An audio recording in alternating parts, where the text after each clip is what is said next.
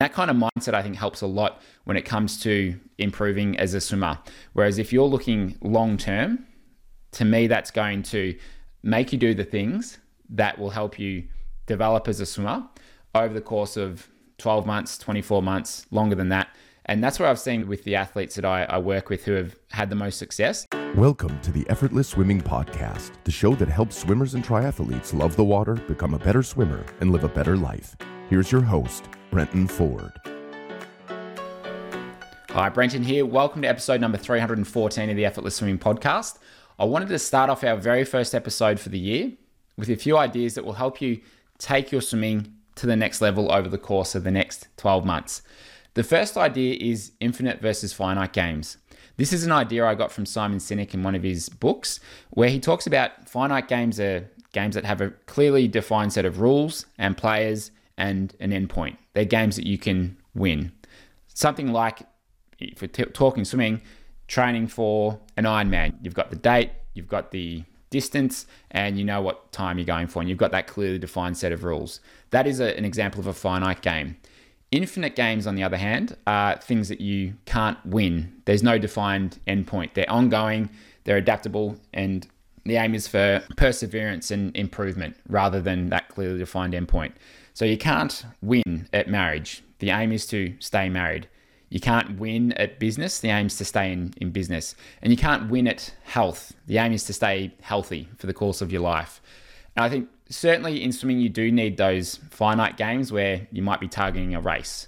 But if you have the approach of swimming being an infinite game, a game that you can't win, the aim is to be able to continue swimming.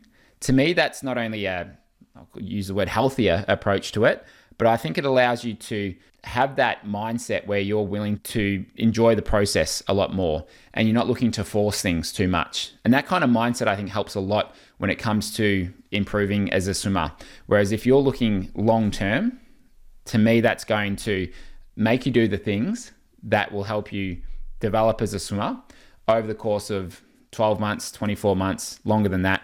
And that's what I've seen with the athletes that I work with who have had the most success. They're ones that have been willing to think long term, and looking at swimming as an infinite game is a great way to be able to do it. And when I think back to what I'm doing with my swimming, I firstly don't want to get injured. I don't want to do anything that's going to stop me from swimming. And a couple of years ago, I came off my mountain bike and I couldn't swim for about 2 months or 3 months. I couldn't surf either. And so the two things that I love to do the most, I wasn't able to do. So I've hardly spent any time on the mountain bike ever since because it stopped me from doing those things that I love. So it made me change the decisions that I was making, the things that I was doing. So now I look at swimming as that infinite game that I just want to be able to continue doing it. And part of that too is just making sure that I'm strong enough that I don't get injured. So I've been going to the gym consistently 2 to 3 times a week for the last 18 months now. And that's made a huge difference to just not getting injured through my shoulders, back, those sorts of things, places where occasionally things can come up. The second idea is the concept of play. And a couple of years ago on the podcast, I spoke about the concept of play and how you can incorporate that into your swimming for more enjoyment. And when we're thinking of swimming as something that's fun, playful, it's much to improve. I heard a quote, I can't remember it exactly, but it's something about you want to be sincere in your actions, but not overly serious. So if you think about playing a game of cards with a friend, you want them to be sincere in their approach, where they're playing it, they want to win, but they're not overly serious. It's not much fun if they're super serious and not enjoying it. That's not much of a game to play. So the same thing applies when you're approaching your swimming. You want to be sincere in your actions, but not overly serious with it. And you think about any training buddies that you might train with, it's the ones that are sincere but not serious that they're good fun to be around. So when you do that, you treat those activities, you treat your swimming as something that's enjoyable rather than a burden. And let's say I'm in a bad mood and I'm looking at all these things I've got to do. If I'm thinking about how serious it is about I have to get all these things done, then I don't often do them, and I don't do them with the same sort of joy. But if I just look at it and go, all right, I've got to get these things done. This is great that I have the opportunity to do these things. Then they tend to get done quicker, and I'm in a much better mindset when I'm doing them. So I think looking at swimming as it's something that can be very fun, you can be playful with it, and you're sincere in your approach, but not taking things too seriously, I think that helps a lot when it comes to improving your swimming. And I've mentioned it many times on the podcast, and it's just about, in terms of going faster, you got to stay relaxed. You can't tense up and fight the water. And when you're looking at swimming from that concept of play, that's a great way to stay relaxed as you're doing it. The third idea is a concept I got from the book Die with Zero. And if you haven't read the book or heard of it, the summary of it is that if we look at things, let's just say in terms of financial, we tend to save all of our money and spend most of it in the very last few years of our life. And if we look at most people, they tend to spend the majority of their wealth that they've accumulated in the last 2 to 3 weeks of their life, just looking to prolong it for another few weeks or another few months. And the author makes the case that we're better off spending more of our money in the years when we can use it more, when we can use it better. So 30s, 40s, 50s, and even 60s, when you're physically more able to do more things, you're able to travel more, that's a better time to spend more of your wealth, because as you get older, you tend to spend your money a bit less because there's less things that you'll do. And I think of my nan who's 93. So she's not going to travel overseas. She's not going to even traveling interstate. She's just more limited with the things that she's able to do. So can't spend as much money as she's gotten older. So what that's meant for me, what I've thought about there is that, okay, financially, I'm probably better off spending money on experiences now when I'm younger. And part of that is we've got this Galapagos swim trip that we're running in May. And this is a place that takes me a day and a half to get to from Australia. And it's something that about 10 years ago, I saw that this is a place that we could go and run a swim camp. And the opportunity arose where I thought, oh, okay, we can actually run a swim camp here.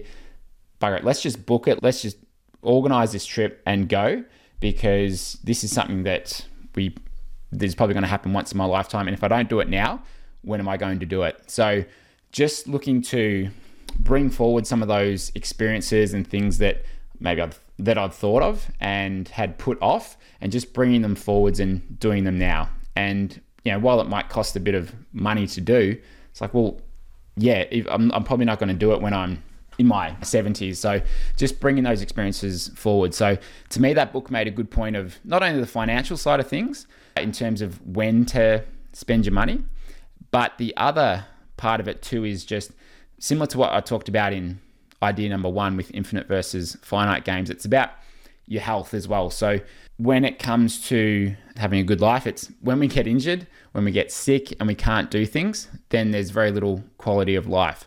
So you're better off investing your time and your money in the things that will keep you healthy through your later years in life. So for me, that was making sure I'm doing the strength work required, the mobility work, doing the physical stuff as well with swimming and running. So doing the aerobic work as well. But then also just in terms of treatment. So I hurt my ankle running the other day. So immediately I went and saw the physio. He just said, all right, rest it for the next 2 to 3 weeks and see how it pulls up. And whereas typically I would just continue to run on it, wouldn't get it treated, wouldn't get it looked at. And I'd find myself 3 months down the track where I can't run for 3 months. So just investing time and money into the physical and health things, that's a good investment of money and time.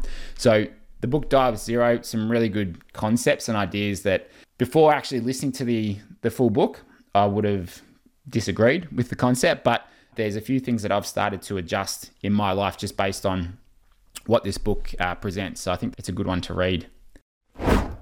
Before we dive into the rest of today's podcast episode, this episode is proudly brought to you by Form Smart Swim Goggles. They've been a long-time sponsor of the podcast, and they are my go-to goggles when it comes to tracking my training sessions and being able to see what's happening in real time through the goggles. And we know swimming is a highly technical sport, but without the guidance of a coach on deck, identifying and addressing technique flaws can be a challenge. They've recently added a new feature to the goggles, Head Coach, and this addresses that problem head on. It gives swimmers improved access to their technique awareness, focused skill development, and in-app education and analysis. Head Coach provides real-time visual coaching, via the Form Smart Swim Goggles augmented reality display. During and after a swim, head coach provides swimmers with technique feedback using two types of metrics, form score and head coach skills. Form score is a measurement of overall swim efficiency ranging from 0 to 100, defined by your pace and your stroke length. Head coach skills encompasses 5 key areas that will help you identify where to focus on improving with your efficiency: head roll, head pitch, set pacing, interval pacing, and breathing time to neutral. And after completing a session, you can check back in on the Form app to track your progress. And head coach provides swimmers from beginner to expert with an unprecedented level of data-driven guidance and understanding, enabling you to boost your performance and your speed. Get your pair of Form Smart Swim Goggles today. Click the link in our podcast description or use the code EFFORTLESS on checkout to get 15% off your Form Smart Swim Goggles. The fourth point is to look for what's missing.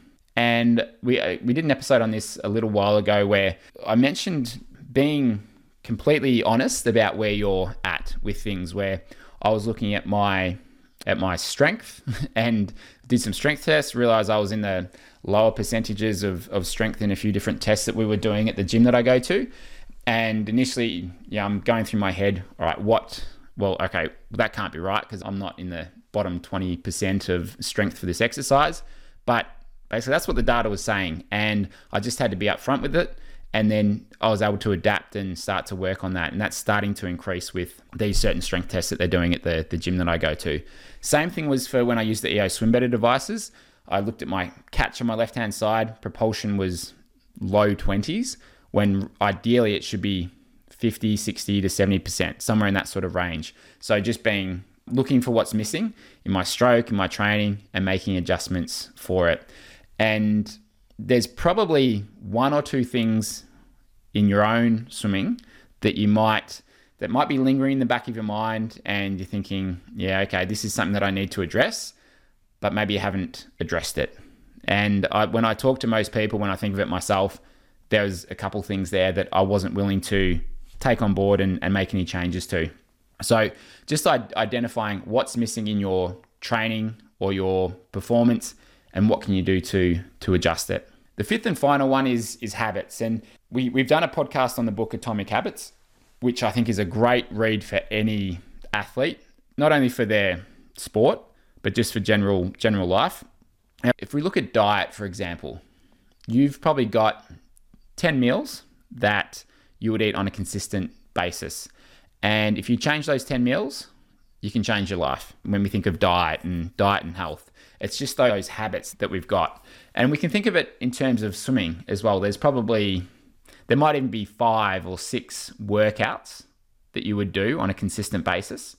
And they might be really good ones for you, but maybe they need to change. Maybe they could be improved. So if you change those 5 or 6 workouts, and you change those 10 exercises that you do at the gym, that way you can really change the way that you're swimming.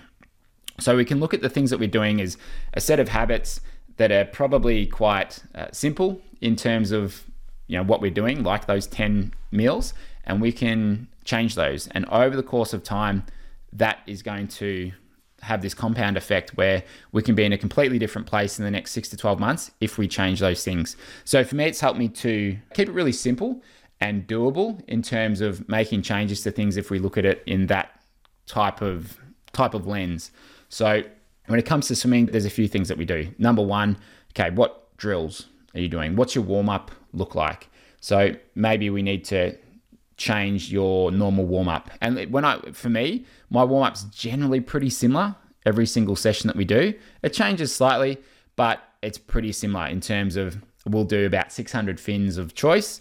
Then we'll do some kicking, some sculling, some drills, and then we'll do a little bit of speed work or progression work just to get the heart rate up at the end. That's the process that we follow. So if you were to change your typical warm-up every session, that might change your swimming for good. And then obviously the workouts as well. So if you're not sure what to do, we've got a bunch of workouts that you can just follow along with inside of our Effortless Swimming membership. And you can just follow along with those and find your 8 to 10 workouts that you typically go through, especially if you're training on your own, and that can help set you up for your next 6 to 12 months. We've also got the mobility and the strength side of things as well. So maybe you're not doing any of those. So if you were to just add in a couple of them, then that can also help just make a difference down the track. So they're the key ideas that can help you make 2024 your year. Infinite versus finite games. Swimming can be a long-term thing that you don't win at. And if the aim is to just continue to be able to swim, you're going to make those decisions that will help you do that. The concept of play, if you look at swimming as something that's fun, that's playful, then it's much easier to have the approach of enjoying the process and also kind of doing the things that you need to do to get better. The third one was the concept of die with zero. So just bringing forwards those experiences and those things that you've been putting off and looking at investing your time, maybe your money, in the things that will help keep you healthy and keep you moving and keeping you able to do those things that allow you to swim. Number 4 was looking for what's missing in training, being completely upfront and honest with yourself about where things might be lacking and where you can improve and get better. And number 5 is habits, changing those couple of key workouts or the drills or the exercises and mobility work that you're doing. And that can make a big difference 6 to 12 months down the track. If you enjoyed this episode and you haven't left us a review, I'd love it if you could leave a review on Spotify or Apple iTunes, wherever you listen to this podcast. It means a lot. It helps other people find the podcast. Thanks so much for listening. We've got a whole bunch of great episodes coming up. The first couple episodes we have a range of pro triathletes, some who have made some massive improvements going from being an age grouper to a pro triathlete, and some really good lessons in there. And then, of course, we'll have a whole bunch of interviews, solo episodes like this for 2024. We'll release one episode every week. And thank you to everyone who says that they listen to the podcast. I've met so many people at the pool just randomly that say they listen to the podcast. So that means a lot to me. Thank you so much for listening. I'll see you next week on another episode. Thanks for listening to the Effortless Swimming Podcast. If you'd like us to help you become a faster, more efficient swimmer, go to www.effortlessswimming.com.